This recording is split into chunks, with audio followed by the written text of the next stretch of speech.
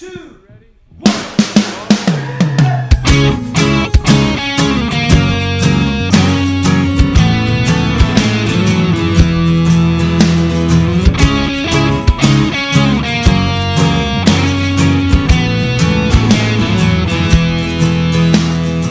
Hello, and welcome to Say That, the podcast where your big questions get real answers. My name is Matt King. I'm your host here in the city of Chicago, and joining me here is Glenn Fitzgerald, the president of Mission USA. It's over. It's finally over. No more holidays. That's true. Also joining us, Jed Brewer, the director of Mission USA Productions. It'll never be over for me. Probably also true. Also joining us via the Magic Theater Webs all the way from Mercury, Tennessee, one of the pastors of Grace Community Church, Lee Younger. I love the holidays. The holidays are special. You are the worst kind of person. He really is. Here's the thing. This is a show where your questions get big answers. Something Close like enough. And that's what we like to do. People send in questions, and we dispense the amazing wisdom. Now, occasionally we have stuff that we, at the top of the show, make an announcement, have an emergency declaration, Sure. et cetera, Sure. and On so occasion, you mean 99% of the time. sometimes We just have important things to talk about, man. you got to Really not what important means. It's like when you're in church and they're making the announcements. Well, It's just like you that. can't Like go. and that no one's paying attention? You can't go straight into the wisdom if there's something critical that you have to deal with.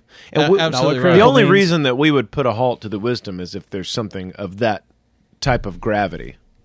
Not I what mean, gravity if it was means. an emergency, for example. Yeah, then otherwise, yes, get right to the wisdom. But in this case, we've got an emergency. Wow. Well, who could have seen that coming? Tell me more about What a it. shot. I declare an end of the year award emergency. Oh, yeah. Well, that does sound urgent.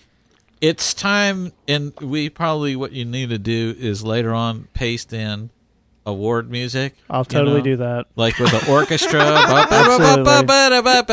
something like that. Sure. And then, like something that evokes a mental image of tuxedos. Sure. You see what I'm saying? And gowns, because it's time for the second annual Thatties.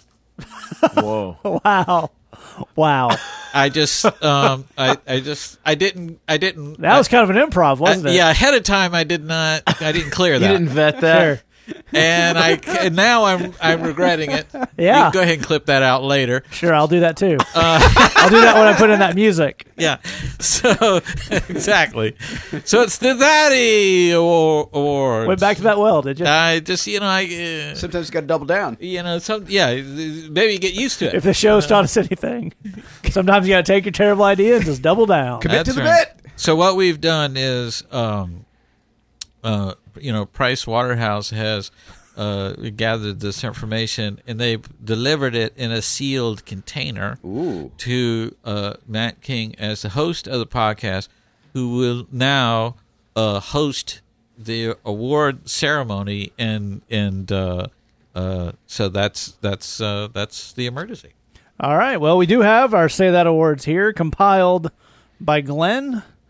I guess we'll read a couple out, and then we'll if anybody has commentary in between, just go ahead and jump in. All right. Might as well. We're starting off really putting our foot in it, whatever that is. The first category is Best Beard. Okay. The nominees are, keep in mind, Glenn wrote the script on this. The nominees are Jesus, That's a strong opening right there. Abraham Lincoln, That's a good beard. Abraham. Okay, Yeah, sure. also sure. good. I assume we mean the biblical Abraham and not just some guy you know. Either way. Either way. And, Anyone named Abraham with a beard. sure. Oh, and, myself, Matt King. Matt, Wow. It's an honor Okay, just to be nice. nominated, but it's Yeah. even more of an honor to win, which I have for the second consecutive Yes. year. Dang, that's impressive.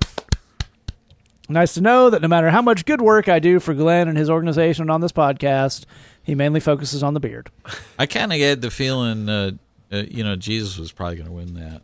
So, Well, he was definitely the favorite, Yeah. and- Yeah. So Here's the thing. I like to think if anybody would be happy for me, it would be Jesus. Okay. Well, I mean, but He just seems like he can keep things in perspective. sure. yeah, but okay. maybe when you give your acceptance speech, Matt, maybe Jesus is the one on the ones and twos playing that music that cuts you off pretty quick. Oh, Because he was the Yeah. biggest favorite on that. As an important point in as going forward, there will be no acceptance speeches. What? There will be commentary we give, but we can't open up like that. And somewhere, some church in Brooklyn has a mural behind their stage of Jesus on the ones and twos. Right. That's kind of all I can think of now. Yeah. And that pastor wears some very expensive jeans. Yes, he does. All right, moving on to our next category. This is a very Glenn category. Best attack. Yeah. And the nominees are Canadian bacon. Yeah. Okay. That's all it says. Glenn, would you care to elaborate? Just its very existence is an attack on you? Canadians call ham bacon, which means that they're all liars. Okay. Okay. And you feel this is an attack? Who is this an attack on? Canada, but bacon also. It's Okay. it's a war on bacon that we are attacking the war on bacon. Okay. Best attack, second nominee, Christmas. Sure. Again, yeah. I'm going to need you to elaborate. That's it's over materialized, and yet I don't seem to get the loot. So are these lists of things you're attacking? Well, just that we have attacked on the podcast. Okay. And the final nominee for best attack, Lee's trip to Spain. That's Yeah. right. Yeah. An attack born of envy. Yes. That's right, The envy yeah. attack is really the best kind. Yeah. And proof that the envy attack really is the best kind. The winner for best attack is Lee's trip to Spain. Must be nice, Lee. Must be nice. Well, I really did that trip. Got the invitation, went there, and the whole thing was from El Corazon. And so I don't know why you guys got to hate on it. With the Castilian pronunciation on it. Yeah, yeah. You know what I speak? I speak free American. That's the language I speak. The language of 'tis of thee. Yeah. I've got Sure. amber waves of grain right here. Okay. Moving on. Yeah, let's quickly move on. Best arch nemesis. Yeah. The nominees are Joel Osteen and his army of time-traveling cyborgs. Yeah. Yeah, that's a strong entry. It's really the only nominee, so I think we just skipped the winner, which is, surprise winner. This just in, actual true fact. Tim Keller's podcast has, for the moment, topped Brother Osteen's in the Whoa. iTunes Christian podcast chart. And those of you out there may remember, our feud with Joel Osteen is totally predicated on his number one spot in the iTunes podcast chart. So Absolutely. does this mean we got a Keller feud brewing here? I don't have anything. I don't even know where to start. I don't Sure. know who that is. I also don't know who that is. They all kind of blend together to I me. seriously don't Is know he the one anything who about him. has blue like jazz, or who doesn't want me to waste my life? No, that's Donald Miller, who's cool. Is his love crazy? No, that's Francis Chan. I don't have any idea. He's who Presbyterian, Tim Keller is. though. Here's what I can Yeah, tell that's you. something. Here's what I can Okay, tell we you. know the Presbyterian feud is. is going because Brother Osteen is in Houston. Is that right? Right. Right. It's accurate. Well, Brother Keller is in Manhattan. So Right. I feel like it's in some ways it's creeping closer. It's coming. Yeah. it's getting classier. yeah, I mean, The you real know, estate on this feud's getting more expensive. Look, Sure. I think at some point we need to fall back and regroup because we can't just get a feud going 23 skidoo. You gotta build it up. You gotta get a whole Gotta do a beef recon. going. Yeah. So I mean, I know that recently he was written up in the Wall Street Journal, Ooh. and that seems evil. A little bit. Yeah. But they just wrote about him. I don't think it wasn't like his fault. Sure. It's we got to figure out something. All right, So we're gonna have to work on that. We're gonna put that on hold. Stay tuned. Next category: the nominees for best Jed. Yes. We have legalistic Jed, Oh, that's a good one. classic. We have Cambridge Jed. Yes. We have Palpatine Jed. Yes. Let's have a little bit of Palpatine Jed. Is Palpatine Jed commenting on anything in particular? Yeah, just Tim Keller. Tim Oh, Keller. yeah. Oh, my. Oh, Lord, yes. My moment has finally come. You want your book contract, don't you? Take it. Strike me down with all your hatred and your hermeneutics. Then your transformation to the dark side of the theology shall be complete. That hatred and your hermeneutics. that may be one of the best things ever on this podcast. Yeah, look, people, we do a lot of wasting your time and ours in these emergency segments, but that was gold. You need to make that your ringtone. Also, America. just something I want to say to our listeners out there. You spent 3 years laughing at jokes about Joel Osteen being a megachurch pastor. You don't get to be offended about jokes about Tim Keller being That's a megachurch right. pastor. That's right. All's fair now. All right, the winner on that one is, it says legalistic Jed on here, but after that, it's upset win. Palpatine Jed I think takes it. Palpatine Jed. Palpatine Jed in the fourth quarter with the fourth quarter rally there. Yeah, absolutely. All right, we on next category. Best podcast improvement suggestion. Right. Yeah. The nominees are Glenn for edible podcast mascot. That's Yeah. a good one. Yeah, Yeah. the chick was that the Strong. chickens? That was that the was chicken. the chicken. Yeah. Glenn for extended rant on knowing when you can pull off a smoky eye. Yeah. Sure. You got to know when you can pull off a smoky eye. And in a really good sentence, Glenn for jeggings, Jeggings. which I also are campaign signs Glenn has had printed up and just put around the house here. And my Glenn for jeggings. Hey, jeggings makes everything better. Do you wear jeggings? He's just in favor of them philosophically. I feel like I had the legs for him. I think you're totally right, dude. So, that's Glenn's Bartlett for America. Fitzgerald for jeggings. That's right. And the winner is you, the listening audience, because we didn't do any of those. Wow. Man, There you that's go. good. You're welcome. All right. Next category, best podcast fans. The nominees are fans of the Joel Osteen podcast, No. fans of the Tim Keller podcast, whoever that is, No. fans of the inexplicably still in existence Mark Driscoll podcast. That's actually a thing. And the winner is Say That Podcast fans, Yeah! best looking fans on earth.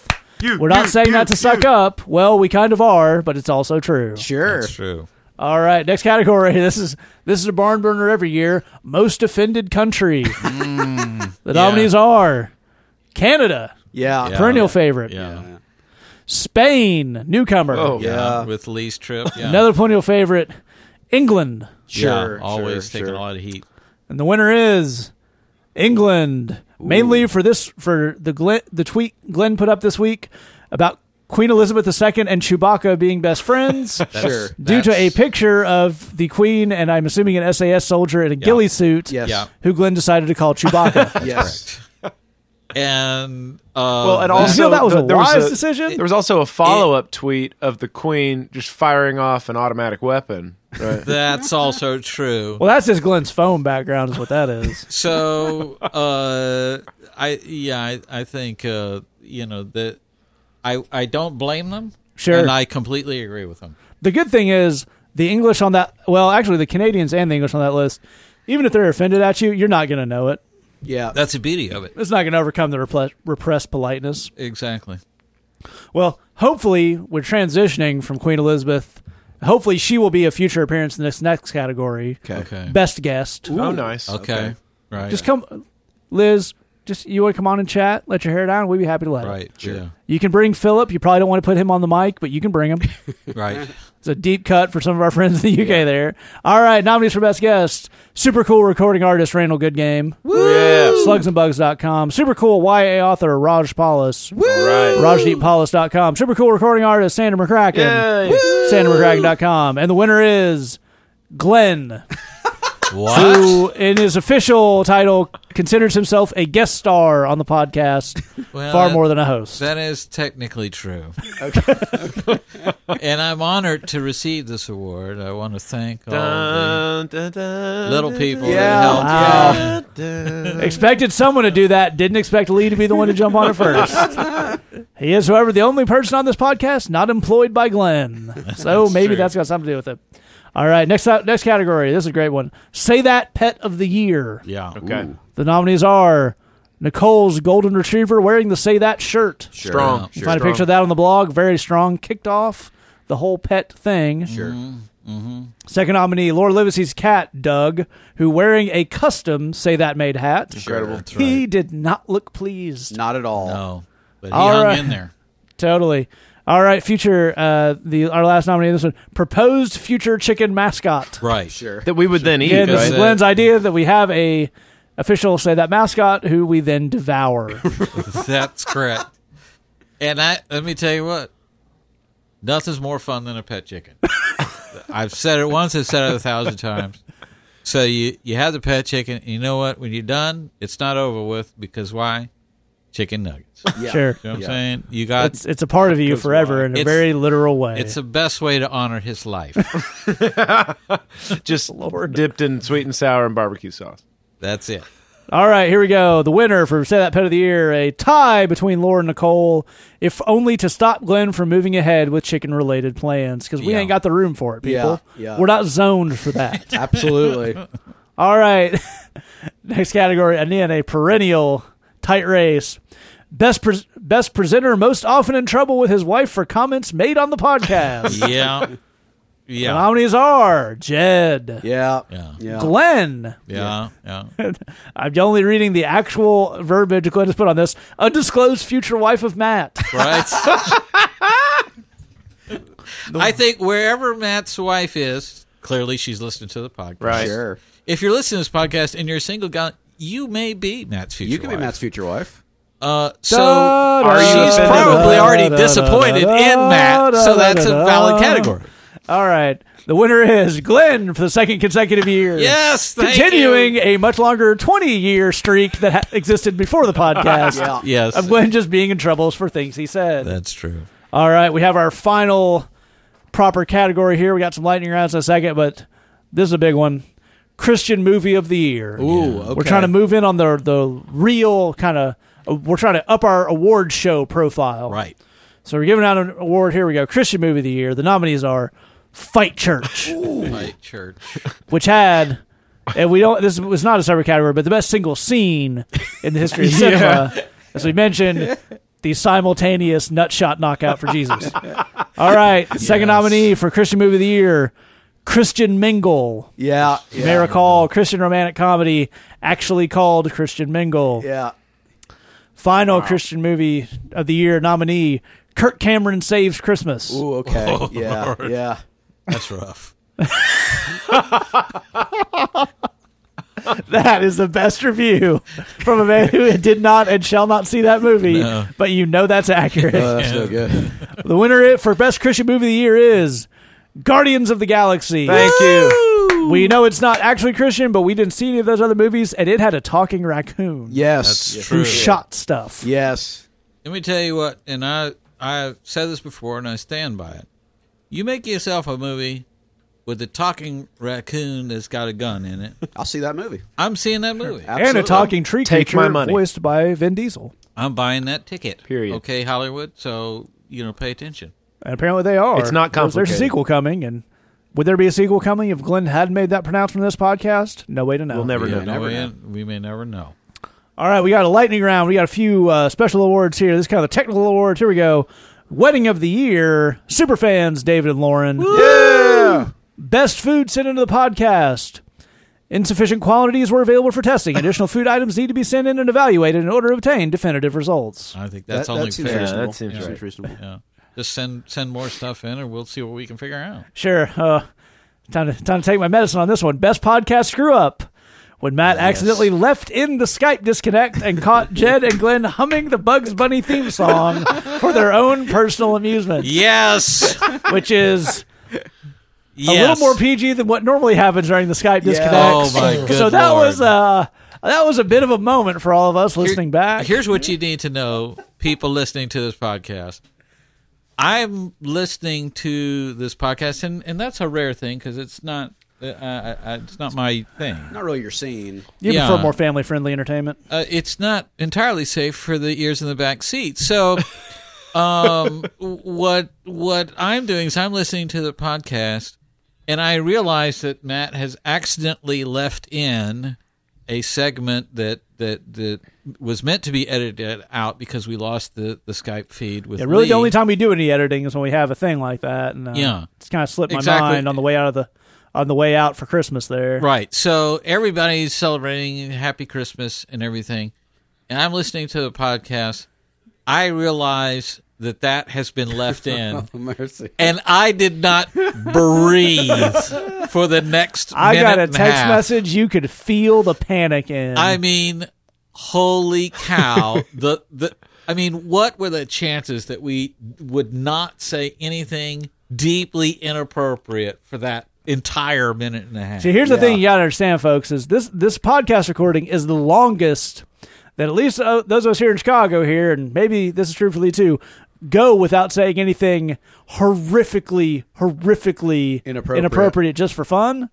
So sometimes when the Skype cuts out or something like that, and we know it's going to be edited out, we take that moment just to let off some steam. Yeah, just to kind of vent our spleen there, and that would be bad. Yeah, if that ever got broadcast. It was one of those. Let's never do this again. Well, we That's work, absolutely we right. work with folks coming out of prison and out of addiction all day, so we're in rough situations, dealing with rough people, and it kind of creates a certain culture, and so it takes a lot of work for us to behave ourselves. Yeah, right. That's right. That's right.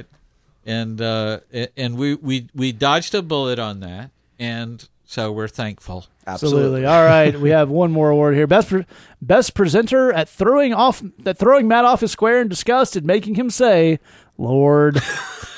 We have a dead heat between Jed and Glenn.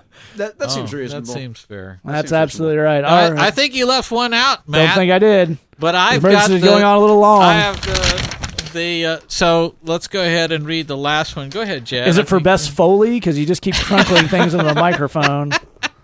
And now, Yes. best unmarried presenter who can quote Shakespeare on command, who is a black belt, who has devoted his life to serving Jesus and the poor, who is 6 feet tall, rugged and charming, and loves long walks in the rain.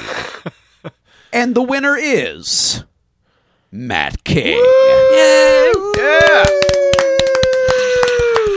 You know, that was... You're all terrible people, and you should be ashamed of the things you say. I saw him running away with that category, but it was still great to hear it handed to him. Yeah, It's sure. one of those where you hope he wins. You can't really relax until it's actually been read out loud. Yeah. So Sure, you don't want to turn into the Susan Lucci of that category and just kind of so close yet so far thing. All right, gonna be honest, folks. We hope you had a lot of fun with that, but that went on for a little minute. So, missionusa.com/bridgebox. Visit it. Sign up. $8. Woo! Yay, All right, we're gonna get into our first question here. I love how we compress the part where we make money. Yeah. So we could just be completely useless for more time. Yeah. We have a lot of gifts here, but given the lifestyles we changed, business is not really super duper one of them. Yeah. All right, here we go. First question came in anonymously at our Tumblr inbox. Hang out with us all the way to the end. I'll give you some ways to get in touch with us. This one says, "How do you deal with being double-minded?" Lee, why don't you kick us off? I'd love to. This is an interesting question. It's one of those things that, I think that it's something that all of us run into from time to time. I think double-mindedness a lot. It's kind of about your motives and emotions. So let's say, for the most part, you want to walk with God, but at the same time, there's all this other stuff you want too, and like your motives are super murky. It's hard to kind of know exactly what I want. Is this this thing that I want to do for the Lord? Is that a pure motive, or is there something else I want in the middle of that, or this thing that I want that's totally out of bounds, or there might be something good in there too? The stuff that we want, it's hard to kind of pin down what's good about it, what needs to change about it, what's funky about it, and stuff like that. And I like, for instance, let's say that God is, let's say that you can tell God is calling you away from a relationship that you're in. It's kind of obvious that he doesn't want you in this relationship. You can feel him kind of calling you away from it. So in one sense, you're like, okay, well, I need to end this relationship. But what I've seen a lot of people do, and they're people that love Jesus and they want to grow and to walk with him, is that they'll stay in that relationship because they're afraid to be alone. So there's something that God wants from me, and he's making it clear to me, and I need to just go do that thing. At the same time, I'm going to stay in it because I'm afraid to be alone. So you've got, the problem there is, it would be really easy to kind of clinically say, God wants this for you, just do the thing. But you have all these emotions and you have all these motives, and it just gets really kind of funky in there. And it's real easy, I think, for Christian folks to say, for pastors to say, or people that lead Bible studies and stuff to say, a double-minded man, like the scriptures say, is he's unstable in all his ways, and so you just need to have a clear-minded thing. If God's calling you to do something, do it. Don't have any of this other stuff. But the thing is that none of us really work that way all the time, sure. Right? I mean, Right. Totally. We've got these funky motives, we got these funky emotions. I think for me, one of the best kind of ways that I can keep myself from being double-minded in the things that I do and the way that I live my life is that I've got to have people in my life who can kind of call BS on me when I'm who can kind of trip the whatever meter. When I'm saying, okay, y'all, so this is what my, like I got a group of guys I get together with. We have we go to a sandwich place and we're all sitting down together. We talk about our week. So this is what's going on with me. Or one of the other guys says, this is what's going on with him. And we all kind of have the permission to, pull the yellow card and say, dude, no. I don't really think that's what's going on. Or we encourage the dude, hey, that makes perfect sense. The way you're seeing that makes perfect sense. The thing is, when you're living inside your own head, it's really hard to parse out all the emotions and motives of the things where we're being double-minded. I think most of us have a lot of double-minded stuff in a lot of the things that we deal with. But when you have other people in your life that you're walking with who can help you look at the situation from the outside, who can ask you questions you might not have thought about, that's when you can really start to figure out what's murky, what's funky, what needs to change, what needs to move in what I'm doing so that I can really and clearly have a single-minded attitude toward the things that God's calling me to. Yeah.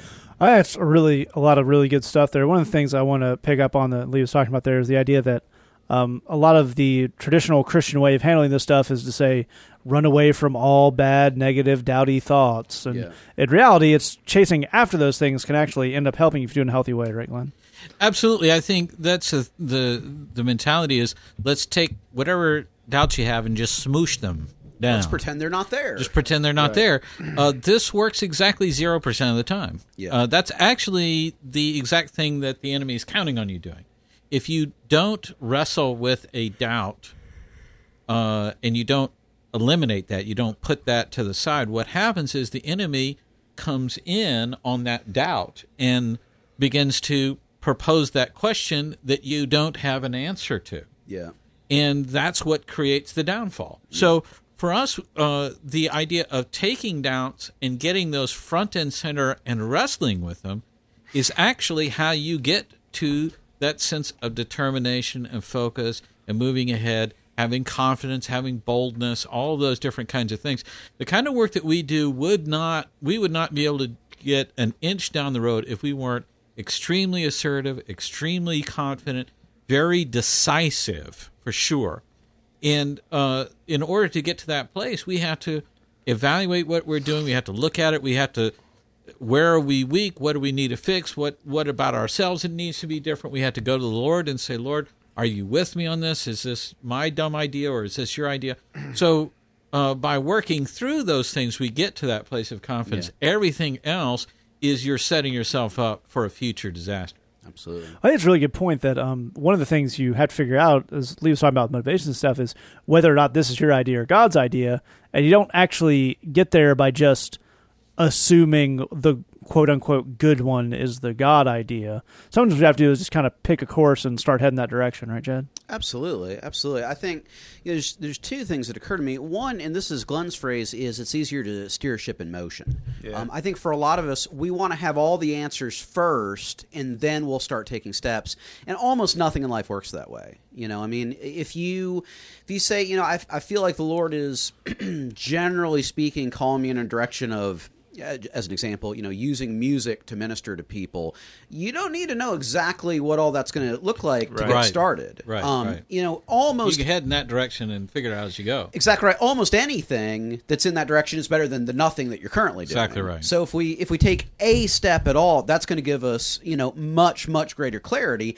And to that end, if we have a sense of a smart step we could take towards the things God has for us. I think a lot of dealing with double-mindedness, once we've addressed our doubts, once we've talked it over with other people, and we've kind of landed on this is the step before me, as long as it's a really clear practical step where we know what it is. It's not, in other words, saying I will get in shape, that's not a clear practical step. Right. Saying I will go to this gym at this time tomorrow, that's a clear practical step. I think once we have it to the point, again, we've addressed our doubts, we've gotten wisdom from other people, we have a sense of we're vaguely heading in the direction the Lord wants, and it's down to those simple practical steps. I think it's about recognizing we need to stop letting emotion have a say in whether or not we take that step. It's time at this point. I've made up my mind. I'm taking the next step, regardless of how I feel when I wake up tomorrow. Yeah. I think it's a fantastic point, and one of the things I want to talk about here just for a second is Jed makes a very good point. There's this idea of the double-mindedness, as Lee talked about it, as Jed talked about, that biblical idea of there's, the Romans 7 thing of there's the flesh and there's the spirit, and we're pulled different ways. But then there's the much more churchy thing of, maybe. Sure. Right. Who's to say? Sure. And that actually is something we need to let go of, but it's not actually double-mindedness. You want to walk through that, Glenn? Yeah, because I think we get a lot, or I hear a lot of talk in church that really amounts to, well, who's to say? Sure, this seems like a terrible idea, and the Bible's clearly against it, but I'm not going to tell him. Yeah, there's a lot of besides and so forth and back and forth, and I think we need a series of another 10 or 12 meetings to figure out how we're going to strategize to facilitate the needs assessment of the thing. Well, to give a practical example, the Bible clearly calls us to serve poor people. Right. There's no question about it. We have presented before us an amazing opportunity where we could serve poor people. We have everything we need in order to do that. But who's to say if God wants us to do this thing? And is now the right time? Are we really in a place where we're ready? Should we maybe study something in a book first? I feel like maybe what we need to get is a prayer committee. Right. Maybe for the next 18 months. Yeah. To really just get into, just lift it up in prayer. Dude, the number of We times need to I've heard that exact thing is absolutely shocking. I think we need to just meet about it and pray about it Yeah. and see what happens. Yeah, all of that is the Now, we also have the opportunity to build this building for $10 million. Should we stop and go slow and Let's pray do it. about it that Let's way? do it right now. Do it right now. No dissent, no questions. Build it right now. No more talking. Building. Give me building. We should just do that part? Building me. Yeah, no, this is the thing is we have a way of doing a lot of who's to say, because once you know what the thing is, then you have to act on it. Yeah. So the debate is a way of keeping the action from moving forward. So I think that may be part of the quote, as you're saying, it's we say we're being double-minded about it, but it's really sort of an avoidance type of thing. Sure, there's a difference between double-mindedness and wishy-washiness. Yeah, that's right. In general, I think there's a lot of great stuff. One thing I'll say to sum up on the end here is one of the easiest ways to deal with being double-minded is just accept it. Yeah. Right. You're never going to not be double-minded. Right. Yeah. There's no amount of studying or praying or whatever you can do to not be double-minded. I go back to the Romans 7 thing of if the Apostle Paul did a whole thing about what I hate, I do, Right. and what I want to do, I don't do, you're not going to achieve a level of holiness by your mid-20s Right. where all your instincts are the exact right thing to do. Yeah. So you got a lot of good practical advice from these guys. Take it one day at a time. Seek out some wisdom from other people. And most of all, don't let the fact that everything you do is not perfect the first time out stop you from doing anything. Yeah. Because that's exactly what a dude with horns and a tail wants you to do. Is going to start out with this. That's All right, right. move on to our next question here. Came in anonymously to our Tumblr inbox. A little different question for us, but I think it's an interesting one. It says, if I tell a guy that I would like to go out for coffee or dinner, and he calls back saying that he would like us to go to a restaurant, do I need to pay for both of our orders? How does this work? Dating etiquette is so hard. And also, when does who pays for the outing expense stop to matter in relationships? Months, years?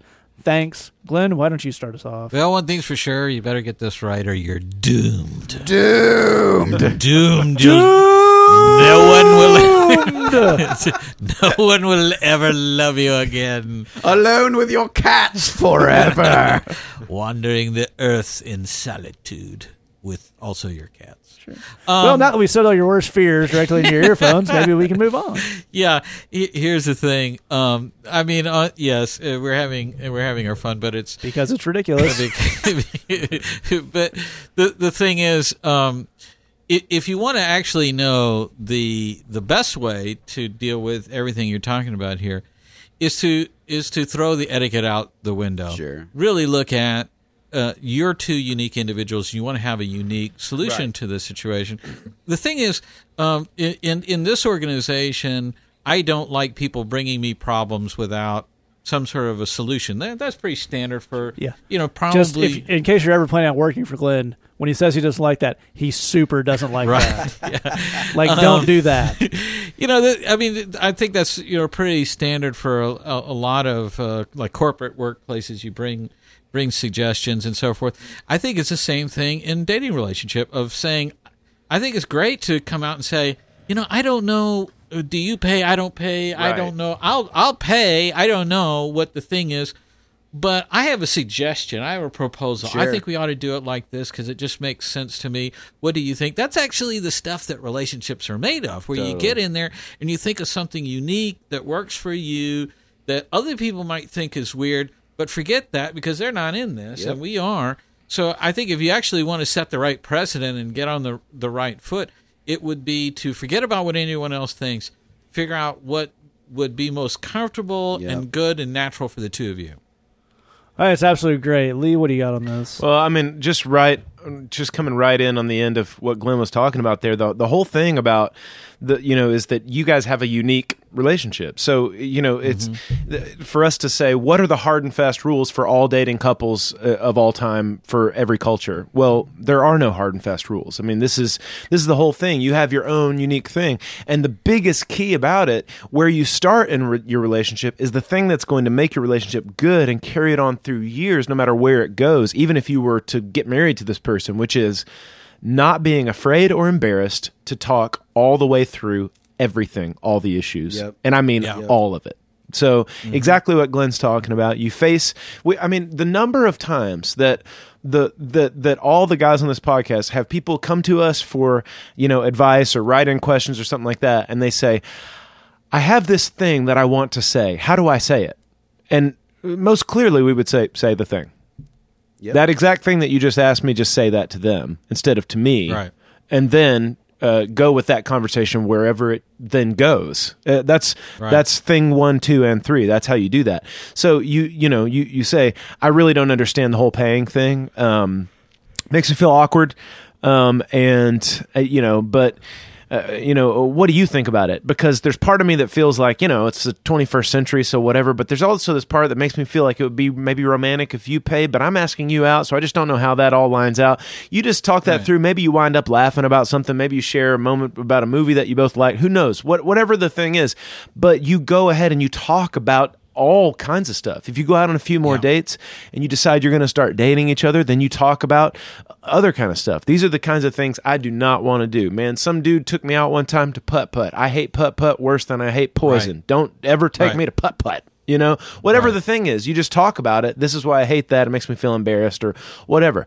Or I love putt-putt. The only thing I want to do is eat Thai food and go to putt-putt. Whatever the thing is, you just talk about that stuff. And then no matter how deep this relationship gets, that's the thing that you have to do the whole time. That never changes the whole time. I've been married 13 and a half years. That's still the thing that we have to do is to, when we have an issue, look at it flat out, talk everything through in an unembarrassed way. And here are all the issues. Here's all the funky little insecurities I'm feeling on this. Here's the things I'm embarrassed about or I'm afraid about. Here's all my fears straight out. Can you speak to any of those? And then they knock them down. You're like, I'm so glad we talked about this. So I think that's the main thing is understanding, for a dude like me, I was raised in the South. I mean, I always paid for dates, but that's the way I was raised.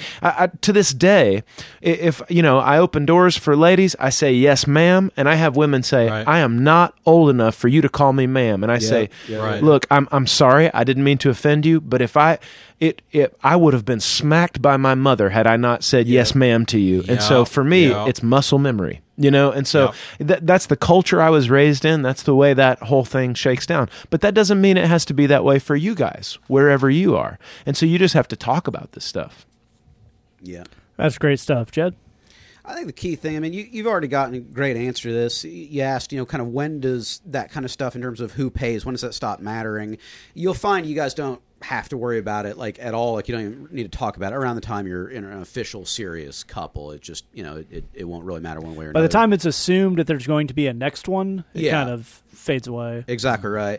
But here's the key thing: is let yourself relax. I mean, kind of we were teasing up front about if you don't get this right, you're doomed. And part of the reason that we're teasing is because that's actually a ridiculous thought. I mean, everybody feels awkward going into a date. Right. It's a form of job interview, and everybody feels awkward going into a job interview. I mean, it's an awkward thing, and the more that you can be yourself, the more that you can communicate, the better it will go. But relax, because the other person feels just as awkward as you do. I mean, I think it's easy for us to get the sense of everybody else is put together and squared away, and I'm the only person in the whole world that doesn't know how to do or how to operate, It's not like that. Everybody feels awkward. Talk it out. This won't be the only thing you need to talk out. Yeah. You're going to have a ton of things where you feel weird and awkward, and that's fine. Talk all of them out, and you'll do great. And we believe in you, and we love you, and we've got your back. That's all great stuff. I had some kind of... Let's wrap up this question by saying that the reason etiquette as an idea is confusing is because it's all unspoken. Right. Yeah. You go to you go to somebody's house and you don't know how they do dinner. Do I scoop whatever I want and then pass the bowls, or everybody pass the plate to me? The reason that's weird is because nobody says anything. What you're hearing from these guys is the antidote to that is just say things. Right. When the example I answered this question on blog, the example I gave is, if you say, how about Starbucks? And he says, Starbucks sounds great. How about this 2-star Michelin restaurant?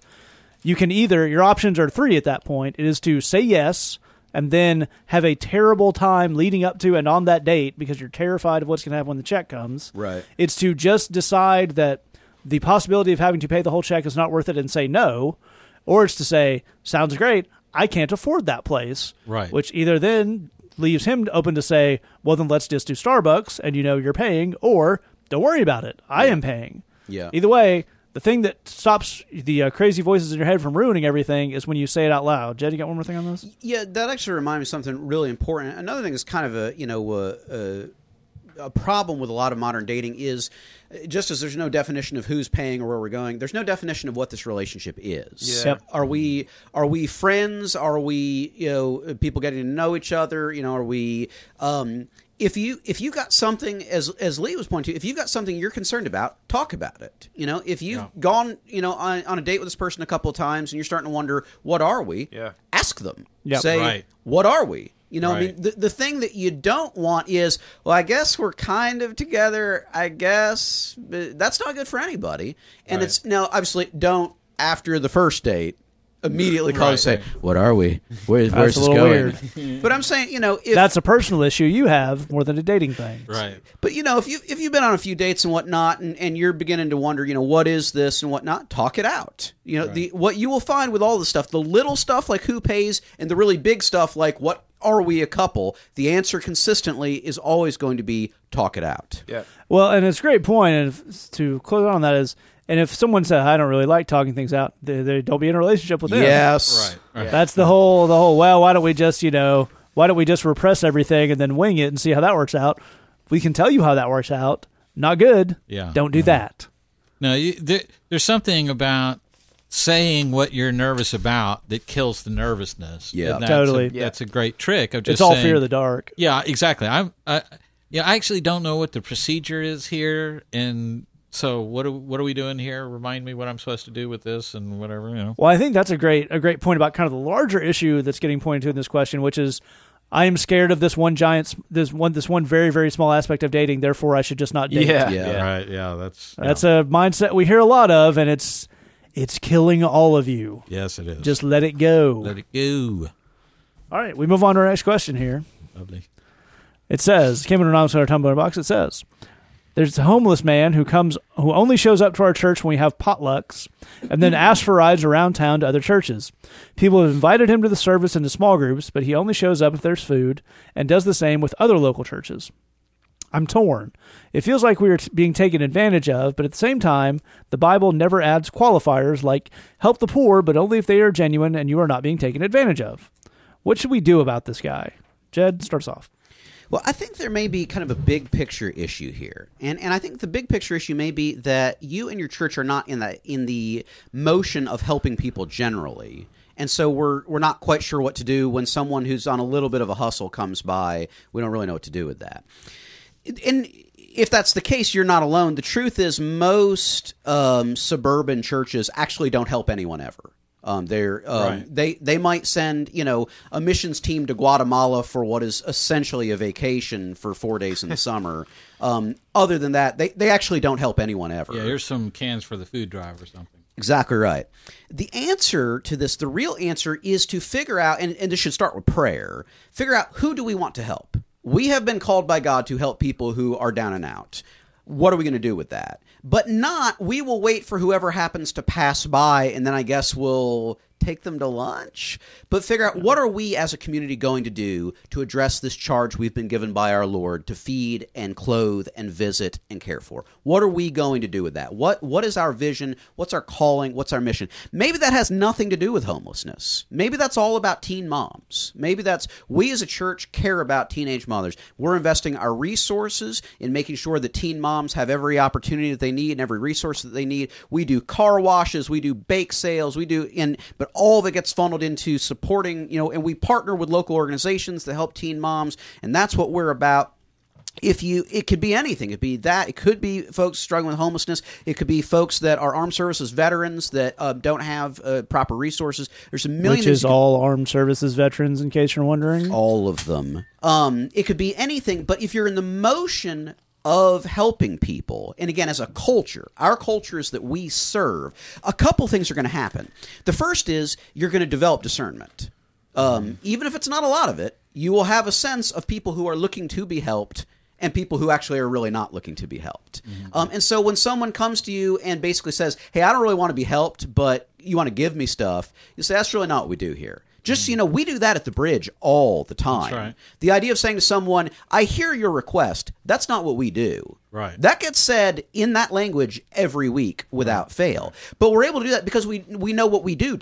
Right. We also know how to hook them up with what they need. Exactly right. So we'll hand you off to the people who do that. Exactly right. So if you've got dude, and again, this is an attitude that will come as you and your church as a whole get in the motion of serving people. It's the easiest thing in the world to say, hey, Bob, we love you, we care about you, and of course, man, if we're having a potluck supper, that you're welcome. We're more than happy for you to grab a plate and join us. But dude, this isn't solving your situation.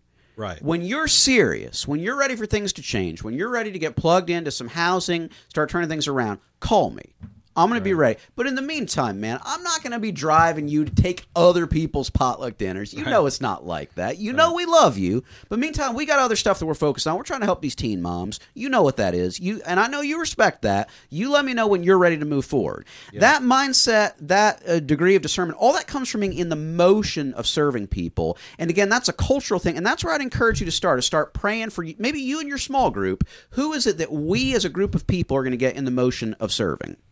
That's absolutely a great thing. And Glenn, can you pick up on that point of discernment and just kind of some of the stuff you've learned in doing this work for a long time about the way people break down some categories here? Absolutely. I think there's a huge problem that people get into when they're working with homeless people is they don't understand that there's when you're dealing with people who are in homelessness, you have three big, broad, very super different categories they fall into. One big category, a lot of them are dealing with, is mental health problems. Yep. Yeah. We do a terrible job with people who have mental health issues here in America, and they're on the streets, and that's where those people need medication, and in many cases they need a facility. They need ongoing medical care. We have worked with homeless ministries here in Chicago where these ministries have helped these guys get the medication they need, and it is unbelievable. It's night and day. I mean, it's like you wouldn't even recognize this guy. Well, you know, literally, we've had guys that we didn't recognize. We've Yeah. had to remind ourselves, oh, that's you. yeah. I mean, they're so much better improved. You know, so so that's not being helped by your potluck Yeah. at all. You're not helping that. The second big category of people who are dealing with homelessness are people who are down on their luck. They've lost a job. They're sort of between. They're in bills. transition. Yeah, and they are stuck. They sort of hit rock bottom. It's sort of they were hit with a perfect storm of different things that just overwhelmed them. And I think the picture you want to have in your mind on helping those people is that it's sort of like the timeliness of that is key. If you can get in there at the right time, hook the guy up with a job, get them in like a stable place where they can stay and save a little money so they can get into the thing and pay the bills and whatever. There's a lot. It's one of those things where 6 months from now, this problem's going to be 10 times this size. But if we zoom in and really get after it in an aggressive way, we can make this problem go away pretty quick and easy. So those people really deserve a lot of attention and focus, and we ought to have that, sort of that sense of an intervention and crisis on that. That's great. Then the third type of homeless person is the one that you're talking about, and that's the chronic homeless person. Yeah. Let me help you understand the kind of individual we're talking about. We're talking about an individual who has chosen this lifestyle to be homeless. So we work with these guys a lot. I was recently helping another ministry out, doing some preaching to some of their homeless guys they're working with. Met this guy. He's sweet, wonderful, great guy, and he was talking about living in a park in Chicago winter. Yep. And that they found some sort of... It was an old parachute. A parachute, of all things, a big silk parachute, and they figured out some way to tap into the wiring of a street light and hook up a heater and get inside the parachute so it would be warm. And he's described... I'm sitting there like, whatever it takes to not be in this situation, you ought to be ready to do that. He's telling me this story about how great it was. I mean, we sat in the tent and that we made out of the parachute, and we told stories, and we hung out. It was a good old time. People were coming by and saying hello, and it was great. It's like sitting on the front porch in their cabin in the woods or something. I mean, it was just crazy. I mean, you're really dealing with a pathological mentality of, I do not want to be helped. I do not want to get into a shelter. I do not want to go to a food pantry to get my food needs. I want to come to your church thing. I want to do it how I want to do it. I want to be how I want to be. Yeah. And give me that food. And you know what? Somebody give me a ride home. Yeah. Okay. What you're doing at that point is called enabling a really self-destructive lifestyle. And I think you have to ask yourself, is that what you want to do as a church? I think it's a really great point. I just want to clarify real quick on what you mean by there's people who are in chronic homelessness who choose that lifestyle. We don't mean they choose to be poor.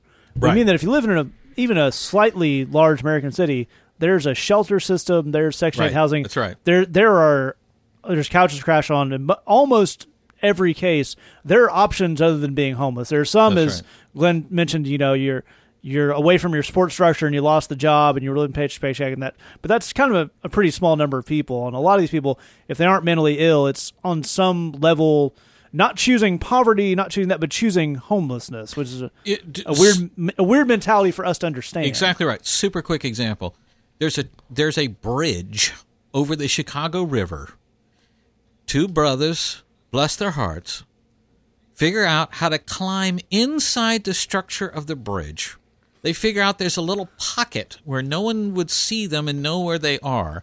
They put a bed, they put clothes, they move into the bridge. Yeah. And you say, well, isn't that a problem because the bridges over the Chicago River are drawbridges that go up 90 degrees in the air? Well, yes, that's every now and then they would be asleep and then everything would turn 90 degrees. And you say to this brother, my brother, would you like to go to a shelter where it's warm and they have food or whatever? And they say, no, I want to stay in the bridge. This is it's hard for people, as you're saying, to get their minds around the kind of person we're talking about. But it is a sort of an inconceivable mindset, and we have to ask ourselves as a church, do we want other people to kind of come in and define what this meeting is and what they're doing, and sort of use this in a way other than what it's intended, where we're enabling that? Right. That's a great point. One of the things we haven't touched on yet, and this is I assume that the person writing this in is not a pastor or elder in their church. So we're talking about a lot of good stuff here, but what you're hearing from the perspective is of two guys who are in charge of the meeting. Yeah. Right. And here's the thing, all the stuff we're saying, it's all good philosophy, it's all stuff you're working towards. You probably can't just do that on your own. Sure. So Right. Lee, as a pastor, to someone who has to kind of wrangle people, can you talk to us about that idea of kind of even a good idea, bringing it to the people who are in charge? Yeah, absolutely. I mean, I think that, a lot of people feel like, well, if I sense a need, then the number one thing that I need to do is I just need to respond right now to it, even if I don't know what to do at all. And there's absolutely nothing wrong with going to someone, going to a leader, or going to a pastor and saying, here's the situation. What would you suggest? What would you do about this? I mean, we had, when I was first getting into ministry, we'd have situations like this, and I remember talking to my pastor and saying, okay, here's the situation. I don't really know what to do. The church where I grew up did not ever do anything, period, ever. Right. And the place where I work now, the pastors are frequently in prison ministry. We have a guy that goes to a building of lower income housing filled with mentally ill people and addicted people. No one in Oak Ridge goes into this place, and he's there like 4 times a week, loving on people and caring for them and stuff like that. He's bringing other people from the church in there. And so we've got people that know what they're doing with these kinds of situations. And I asked him, hey, what do I do with this person asking for this thing? And he says, well, ask them if they want to go to the shelter. And okay, well, I didn't know that you do that. Oh yeah, ask them if they don't. Here's the thing: if they don't want to go to the shelter, they don't want to be helped. And when I first heard him say that, I mean, you got to understand, you folks listening to the podcast don't know this, brother, but the guy that mentored me, my pastor, this is the sugary, sweetest guy that ever lived on the face of the planet. That's the truth. And not only that, but he's the softest touch that ever was. Yeah. I mean, he's just that, he'll give whatever. He'll give you his car, if you This need dude it. But cannot have cash in his wallet when he goes to any city of any size. yeah, this dude's a soft touch. He's a sweetheart. But he says flat out, ask him if they want to go to the shelter. If they don't want to go to the shelter, they don't want to be helped. And I remember being really shocked by that. And he said, look, the dude that mentored me, this is my pastor's mentor. This guy in the Great Depression was a train hobo and an alcoholic. This guy he was in every city in this country, just panhandling, begging, drunk the whole time before he ever became a pastor, before he knew Jesus. And once he met the Lord and everything, and he started training people in ministry after years and years and years of being a pastor. He told my pastor, Tom, he said, look, the shelter is awesome. It's warm. Right. They got a hot meal. They have people who are professionals at loving and taking care of people on the street. If somebody wants a bed, and if they want a hot bowl of soup, and if they want some shoes and a blanket, then all they have to do is take that ride and go to that place. And he said, look, man, I'm telling you, when I was a train hobo and when I was drunk on the streets, the shelter was awesome. The missions are awesome. It's a great place to go. Look, if somebody doesn't want to go there, they don't want to be helped. And so he learned it from him who had lived in that situation. He told me, and now I can tell other people, but you don't have to just guns blazing, solve every problem, put out every fire. It's absolutely a good thing to do, to go to someone who is in charge of the meeting, or someone who has some ministry experience on this stuff, and see what's our deal, what's our angle, how are we going to play this thing. I think that's all really good stuff. And this, as we pointed out, this is a thing we have been dealing with at our bridge service. We always have, and maybe a little bit more recently, just with the way our demographics shift. And you may have heard us use the phrase, and I want to unpack it straight, on the hustle. Basically, when we use that terminology, that basically just means someone who's just trying to get something. Right. Basically, whatever they can. And it's not an actual addiction, but in a way that people really get on the hustle so much that it is muscle memory. Yes, absolutely. And one of the things about that is sometimes the joy, they're more concerned about hustling their way into something than what they're getting. And a lot of times what they're trying to trick us out of giving them is way less than what they need and way less than what we're willing to give them. Exactly right. So, Glenn, can you walk us through real quick the food pantry thing maybe? That's exactly where I was about to go with this. Because we can end this really on a positive note that we have guys that will come in and sort of blow past us and hit the food, because we do a meal after our service and they'll grab as much food as they can or whatever. we have to confront them, but we have to confront them that first week, or as soon as possible. Pull them aside and say, brother, we want you to have the food. You're not taking food from us. Right. We want you to have it. I want you to sit here and eat until you're full. And you don't have to try and walk off with as much of this food. We've got a list of food pantries, and it's by day of the week. So every day of the week, you can go to a different food pantry. They'll give you a bag of groceries, so you can take home. You can be well fed. We're not going to let that be a problem for you at all. I mean, we don't do the food here. That you have to understand that. Don't come here for the food because we just do one little meal. You can't live on that for a week. Go to the food pantry. That's what they do. You mention my name when you get there. They're going to hook you up. They're going to give you a bag of groceries. Everybody's going to be happy. But exactly to your point, it's about pulling them aside and saying, I want you here, and I want you to have this food. I want you to be part of what we're doing. I want you to calm down and to relax, to not be on that hustle. I want you to enjoy yourself. I want you to participate in what it is that we're doing. And we've had a lot of success by having that moment of confrontation where we're grabbing them and saying, this actually isn't a free-for-all where you come in and do whatever you want to do. It's not a place where you're sort of rushing past us to get something out of us we don't want you to have. It's really a case of we want to help you, and we want to help you on a big scale, as you were saying.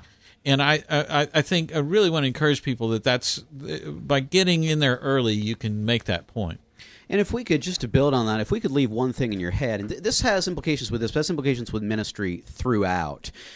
There are people, just as there are people who don't want to be helped, there are people who desperately want to be helped, but you have to go find them. Yes. This is the thing. So to give you an example. Part of what Jen's saying is sometimes the person pursuing you the hardest needs it the least, and the one who needs it the most you have to find. That's exactly right. Yeah. Exactly right. So in Chicago right now, it's the dead of winter. If you listen to this when it comes out on Wednesday, it'll be about 20 degrees below zero here on Wednesday. With wind chill, I'm sure it'll be 35 or 40 below. If you've never lived in a climate like that, that will kill you. Yeah. Very quickly. If you're out in that for more than, I'm sure you get frostbite starting about 30 minutes without proper wind gear. And then, I mean, if you're out for more than an hour or two and you're not like colossally bundled, you're going to die. All right. Well, there's two categories of people in that. There's people that look at that and say, no, I'm fine. I got a system. I'm going to figure it out. Well, that's the person who's saying, I don't want to be helped. Yes, it could literally kill me, but you know what? I'm just gonna roll the dice. Right. But there are other people, and it's true here in Chicago, it's true where you live, that desperately want to be helped. That's right. I would like to be somewhere warm. Yes, I would like to be somewhere cared for. I would like to hear about whatever God has to do with me being warm and cared for, but I don't know where to go, and I don't know how to get there, and I don't know what to do with that. And when we're done fixing all those people's issues, we can work on the guys who aren't sure. Exactly right. Yeah. The key thing is if you want to work with that second category of people who want to be helped, you will need to go find them. You will need to seek them out and find them. They almost never will present themselves to you. If you get in the motion of seeking them out and finding them, you will have so much joy and so much excitement in your life, you will never, ever regret that decision. I promise. You bet. That's absolutely right. And I want to then clarify a little bit what Jed means by going out and finding them. That doesn't mean going up to everyone on the street and asking them if they would like to be. Do you want to be helped? Somewhere warm. Again, what we have at the bridge is an ongoing meeting where people come and they bring people, and we can kind of sift out that. As Lee's pointing out, there are people who will come to the church. They will deal with that. And here's one of the things, as we're talking about encouraging things out of this question, even though you know what we're doing, here's the thing. There are a lot of kind of white suburban churches where, and we know for a fact, poor people just won't go in them. Yeah. They know they're not welcome. They know that nobody there wants them. Yeah. And can you imagine needing a meal so badly you will go and clearly kind of go in an uncertain situation and skipping that because you know how hard the side eye you're going to get from white church people. Yeah. Right. So apparently you don't go to that kind of church, which is real positive. That's great. Because again, I don't understand everything in the Bible, but there's some things in Matthew 25 that make me think the end of all things is not going to be a great day for people who go to those churches. Yeah. Right. But you're not that, and there's guys coming, and he may not know exactly how to be. As we're pointing out, maybe nobody in your situation knows how to model how to be for him. Right. Yeah. And that's all very clear. But as we're talking about here, you can be gentle, and you can be helpful, and you can offer them even more than they'd ask for. But part of that is being firm. You've heard us talk about confrontation. You got to do that. Yes. And part of that is this part of what Lee was talking about with people want to jump in and solve it and be super Christian about it. Don't be stupid. Yeah. Here's what I mean by that. There's a random homeless guy that I don't know who would like me to get in my car and go somewhere with him. Right. Here's the thing. I'm 6 foot tall, 200 pounds. I do have a black belt. I played football. I've done combat sports my whole life. You do love long walks in the rain. True. I've been being trained by the best in urban ministry for 3 years now. I'm not getting in a car with somebody I don't know and taking them somewhere. Right. That's not going to happen, friend. Yeah, that ain't it. And whoever, I don't know if you wrote this question in with your age, gender, size, whatever, you should not do that. Yeah. Right, that's That is an unrealistic expectation. Right. So you have to just know, you can't get overwhelmed by the guilt of wanting to do something nice. And part of that is having systems in place, being part of something that is constantly helping people. That allows you to make smarter decisions no overall. question. All right. If you have a question for us, say that podcast at gmail.com, thebridgechicago.tumblr.com. Remember, you can also sign up for our Bridge Box service. That is songs, sermons, Bible studies, guest devotionals, lots of good stuff. Our topic, what was our topic this month, Jed, January? This one right now is, what does it mean to love God with all my mind? Exactly. You can sign up for that, missionusa.com/BridgeBox. You can sign up for the Lee Younger version. That's a brand new track from Lee every month. Some other goodies he chooses out of BridgeBox, missionusa.com/BBLY. We're going to take you out with a song, as we always do this week. We talked a little bit about being double-minded. We talked about, thinking outside the box, about changing the way you think about some stuff. This is a song Jed wrote for our Bridge service. It's called Your Thoughts Are Not My Thoughts. We're going to take you out with that. Just remember, we love you. God loves you. There's nothing you can do about it. To say that podcast, something about Tim Keller. Here we go. And your thoughts are not my thoughts. Your ways are not my ways. And since I know myself, that's in itself a reason to give you praise. My fear is you are just like me. You say things that you told me. When you're tired, you'll up and leave. That's how I am and that's how I fear you will be. But your thoughts are not my thoughts. Your ways are not my ways.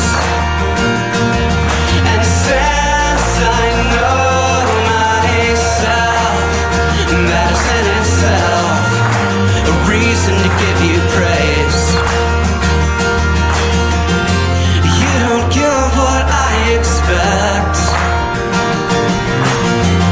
Rejection, shame, and punishment.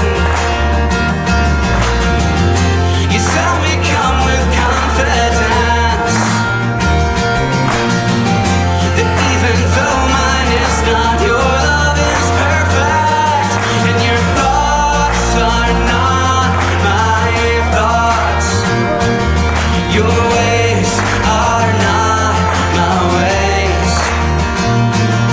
And since I know myself, that is in itself a reason to give you praise. We cast you out, but you blessed us.